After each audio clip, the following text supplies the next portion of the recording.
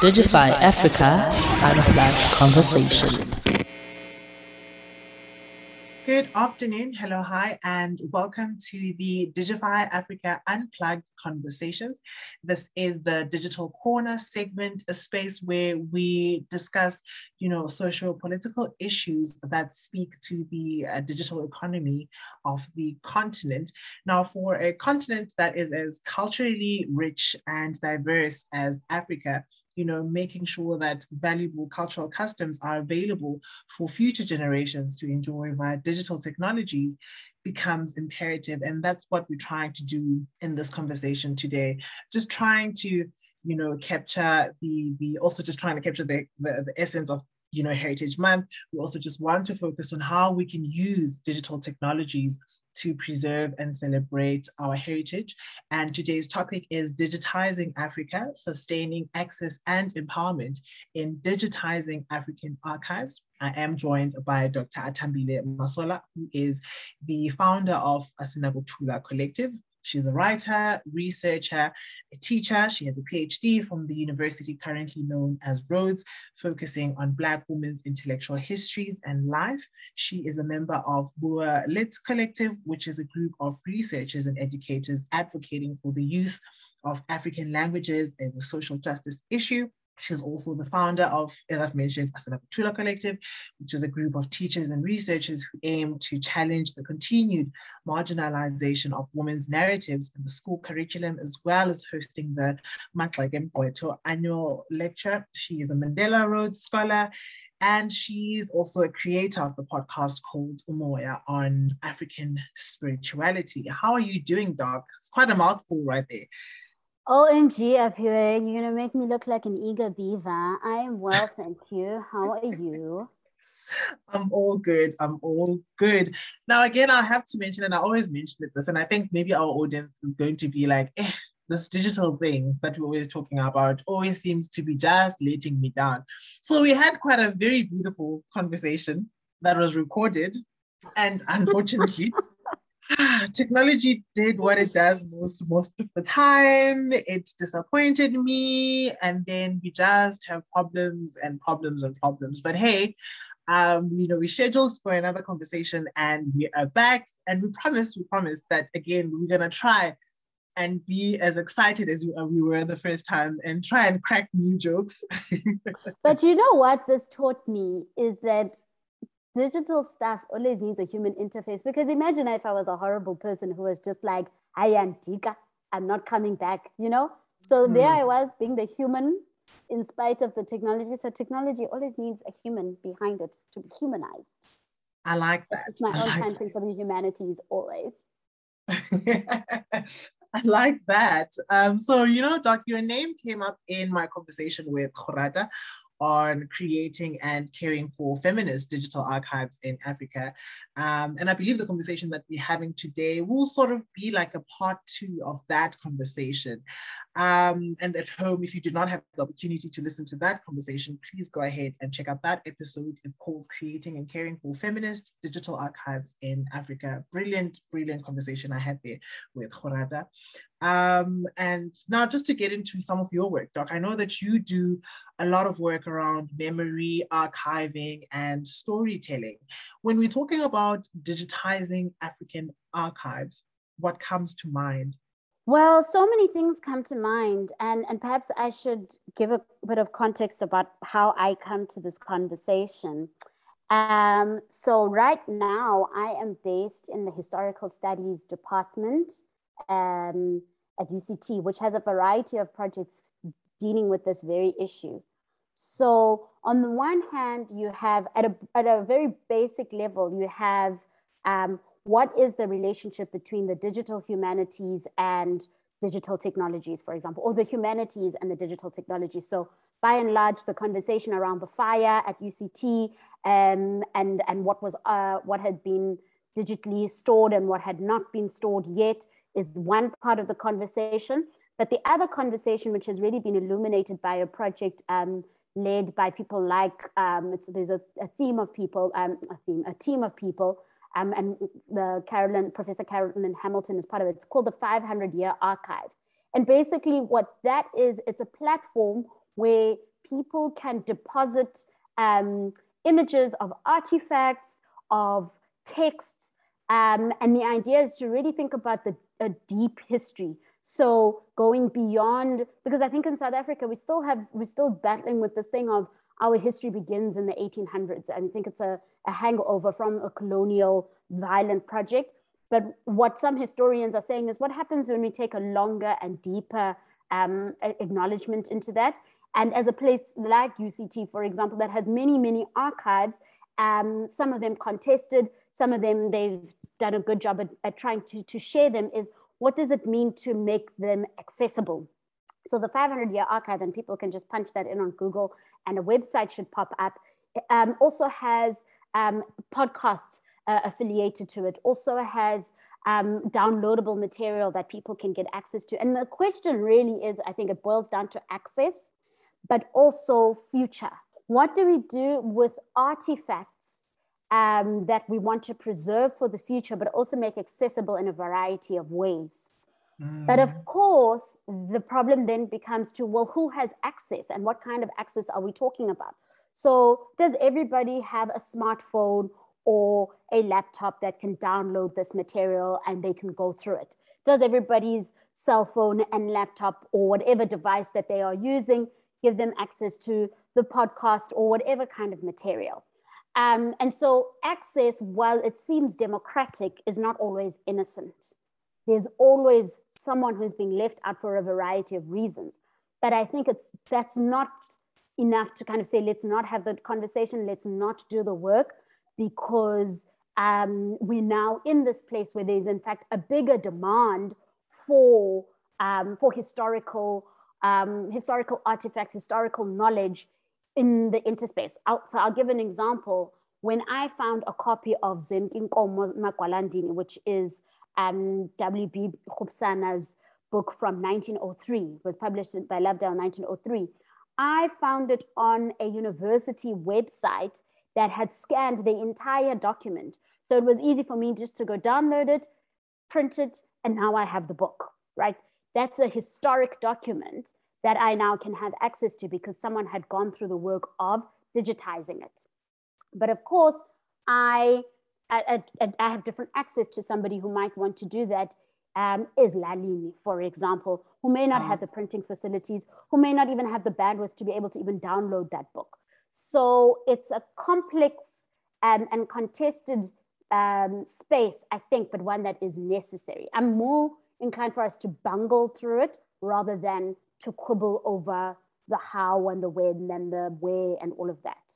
Yeah, I like that answer because it captures on some of the work that Digify Africa does in terms of upskilling young people, especially from previously disadvantaged, background and communities, to sort of come into the conversation as well and sort of, talk about their experiences, with digital technologies and how does access, I like what you talk about, how does digital access looks like is Lalini, how does digital access looks like in previously disadvantaged urban communities, and who gets to have access and how does that play out? And also in terms of that access as well, do we talk about the financial aspect? Because obviously then, we have to build digital technology, infrastructure in those spaces. And what does that look like? I like that answer because it sort of touches on pretty much everything that one sort of thinks about when they are pondering on just the progress of digital technologies on the continent. Now, Lebo Mashile, in her 2016 TED Talk titled Memory Matters, she sort of urges us to start thinking about creating a digital memory bank that captures our lived experiences, and that through memory, we start the work of truly understanding who we are and what it means to belong. And I think you sort of touched on this briefly on also the importance when we talk about history and when we look at archives, we also need to then be mindful of who gets to tell the story or who told the narratives. Is it, pre-colonial? Is it post-colonial? You sort of touched on this briefly. Would you agree with the statement that, there's a necessity for a digital memory bank that does actually capture, our authentic lived experiences, and that also maybe through that, we might be able to, as a continent, even as a country, be able to develop a collective identity. Yeah, I mean, that's already happening if you think of our relationship to Instagram, for example. I think Instagram is a personal digital memory bank. I think what Ulebo is speaking to is what does that mean at an institutional level? And I think this is where like the broader questions of the state's responsibility in relation to that project, without all the kind of problems we face with, the state's kind of nationalist agenda to some of this.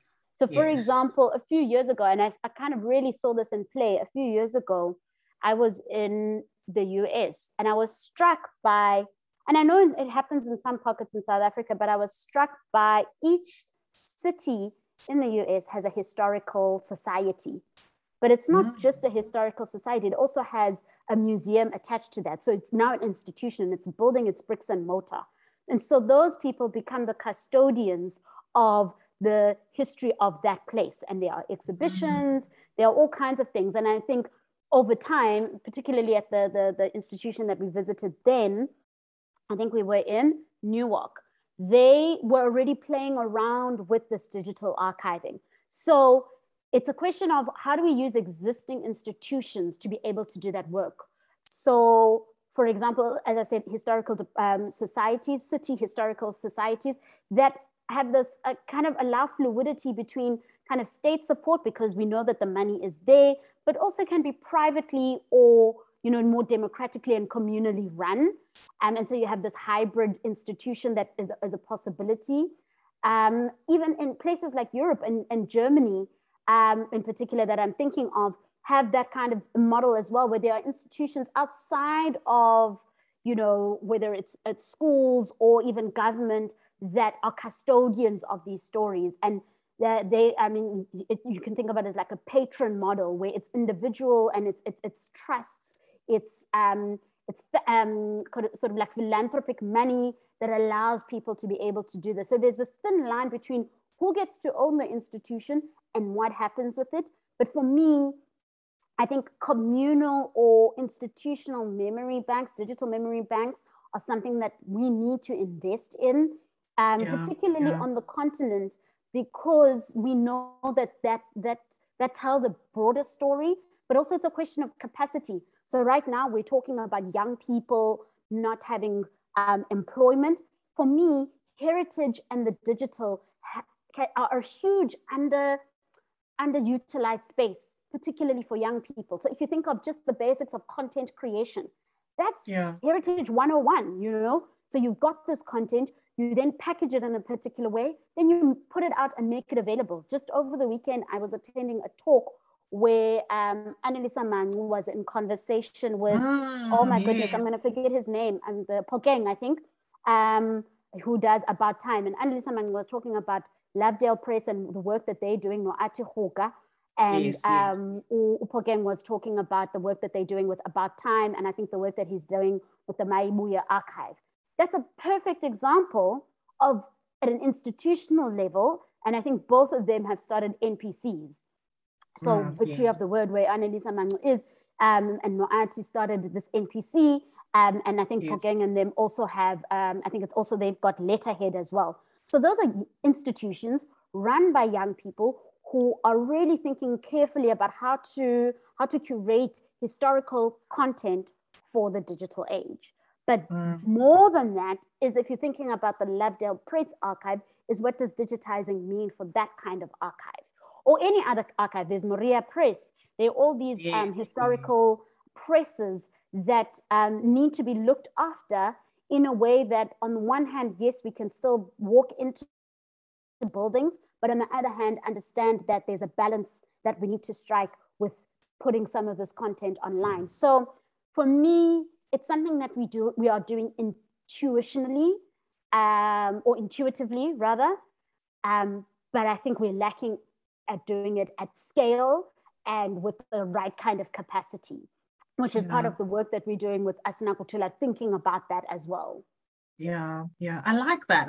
I think you also just bringing that youth element in terms of, content creation and sort of finding those little historical, cultural nuances that do sort of pop up where, you know, young people are creating, you know, on the online space or using digital technologies to create their content. And, you know, people like Annelisa Manzo, Tony Goom, Trevor Stearman, I can even go as far, even, you know, in the music industry, Zoe Modiga, those are people who have sort of really captured that historical sort of archivish sort of element to their content, even though it's not at an institutional, you know, not at an institutional level, but it still sort of does capture the work of, you know, keeping that or storing that or preserving those stories. So I really do, I think that's something to actually also just think about, using, you know, spaces like digital marketing, also, or maybe these contemporary ideas of telling stories as a way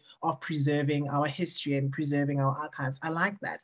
Now on our social media platforms, we ran a poll on social media asking if technology is eroding our cultures. What are your views on the idea that technology could possibly erode African cultures? Oh, I'm probably on the side that would say that's not a thing. We have absolutely, that's not a thing.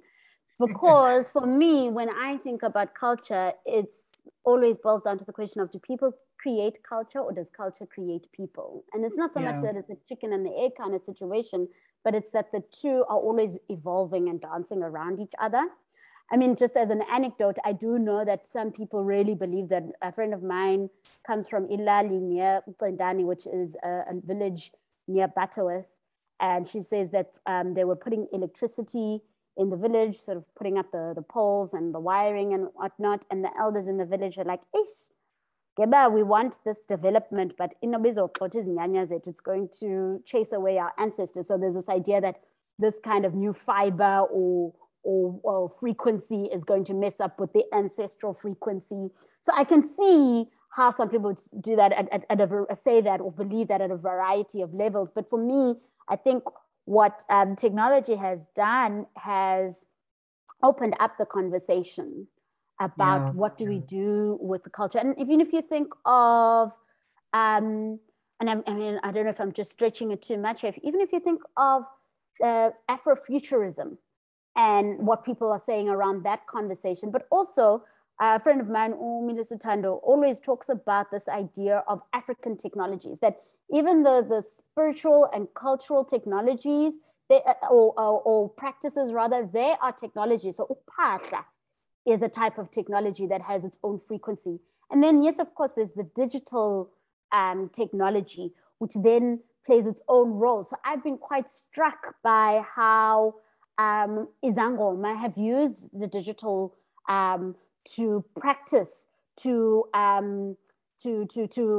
consult with people, for example, or even just to share their work in a way that is respectful, but in a way of saying, you know, I mean, I think someone like Ogogo Noglinda does this quite carefully. She was kind of the very early YouTubers amongst Ogogo to kind of demystify African spirituality through the use of technology. And for me, that's expanded the conversation. And that's what Millie and I were also trying to do with Umoya, for example. So I think it's a tool. The digital or the technology, it's a tool. And I think it can enhance what we're doing. But also there's a level at which we have to be mindful that we have the power over it rather than it having the power over us. Yeah.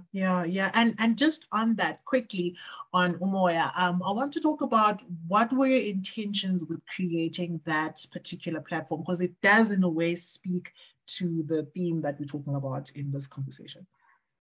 Yeah, I mean, Umoya was such an exciting project for us because what we were trying to do was exactly related to this previous question. Here is this set of knowledge on African spirituality.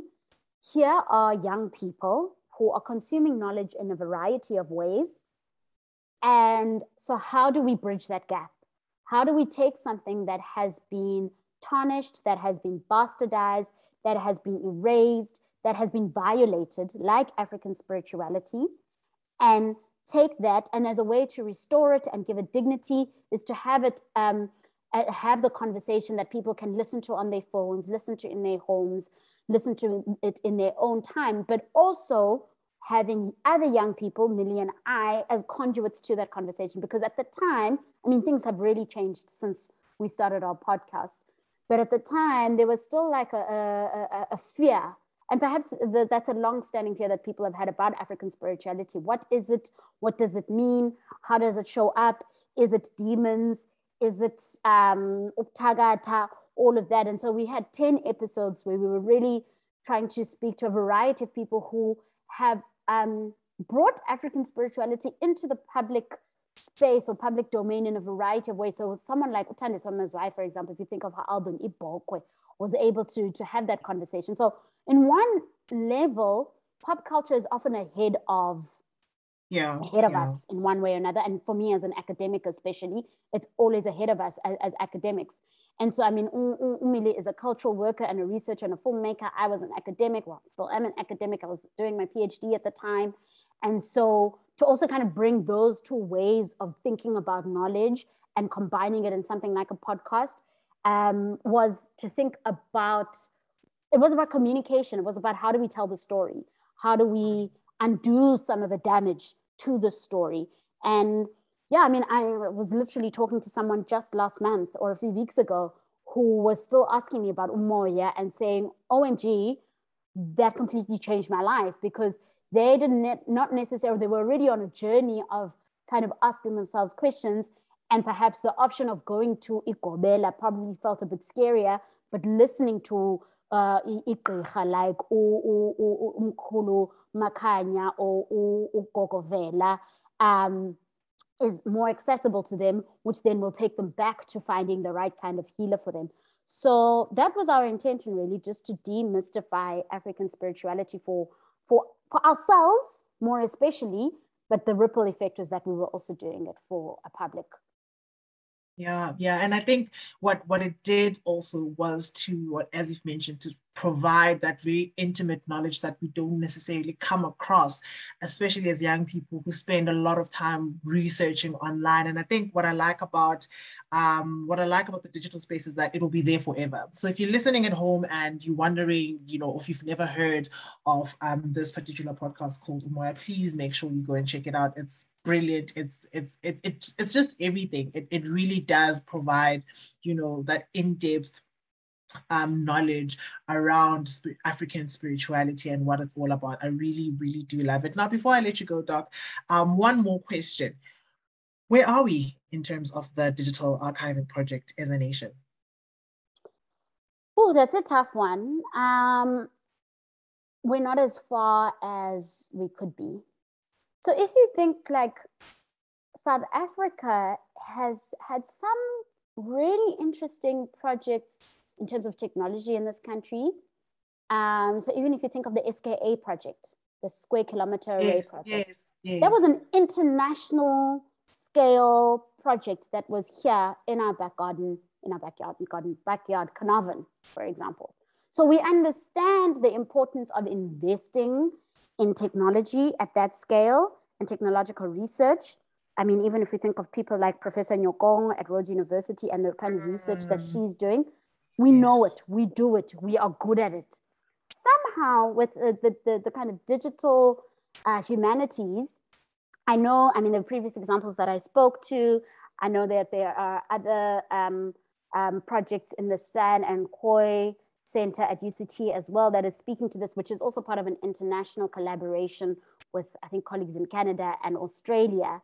And so I know that there's work being done, but I think at a community level, perhaps even at a school level, I think we're lagging far behind. So even if you think of public history and how we think about it in relation to, we know it in terms of memorials, but what does it mean in terms of digifying that in a mall?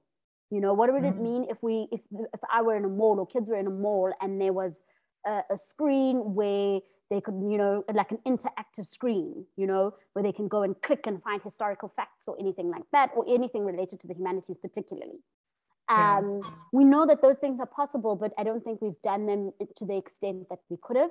And I think I largely blame the Department of Arts and Culture for that. So if you think of who and what the Department of Arts and Culture is right now, there's the glib remark that it was the Department of Obituaries. They only show up when stalwarts die. But in terms of thinking about the arts and heritage in a digital space, I think they've really been lacking in some of that. I know the National Heritage Council has probably funded some projects, but I think we could be far ahead, particularly because the foundation is there. Arts and heritage are a fundamental part of the fabric of our constitution and how we have made this country with all its problems. But we haven't kind of, as I said earlier, institutionalized it. We haven't built on some existing projects that we have. And I think that's by and large because we think that it will always be there somehow. But again, I think with the fire, that's not always certain. So I would love to see perhaps more money being put into museums and rethinking museums, because I know that there's some conversation right now about museums are relics of the past. But what would happen if we had digital museums? So to take the existing institutions that we have, but use them as a place where people can gather. So for example, I love the Amatole Museum in King Williamstown because it has reached to people in villages who are very close by, even the East London Museum. And I'm thinking about the small ones in particular for a reason, because often those are the ones that are left out. So what would it mean to support Amatole Museum or the East London Museum as a way or a hub, a digital hub where people can gather, or community centers that do some of that work? There's the Steve Biko Foundation at Ginsberg. There are all these small institutions that would really benefit, because before we even look at, I don't know, the bigger institutions in the bigger cities or in the urban cities, there's also the spaces in the peri-urban cities that we could really make use of. So I've always had this dream project, because I was a language teacher, but I always found myself teaching history, is getting kids to do like a digital project of taking photographs of all the memorials in their town. And small towns love memorials. Like, I don't know how many small towns I've been to and they all have a war memorial, but build a digital project around that. So take a picture of that, but then add a story to that, interview people, layer that up, and then put it up on YouTube. You know, that's a school project that is possible. I don't know what the history curriculum is doing in terms of responding to some of that, but all the material and all the kind of, we're not short of ideas, we're short of capacity and we're short of skills. And that's something that we can deal with very quickly. I think thinking about the humanities, not just as a head and heart kind of discipline, but also as a skills discipline. So if I'm an archivist, what is my relationship between the archive and the digital? That is a skill that I need to develop beyond me just understanding what the archive looks like. There's a writer and researcher, Utinashe. Utinashe does this wonderful project called Reading Zimbabwe. Tinashe Mushakavanu, yes. He does this wonderful project called Reading Zimbabwe, and he basically digitized and provided a catalog for literature in Zimbabwe, literature about Zimbabwe, but literature written by Zimbabweans in Shona and Ndebele.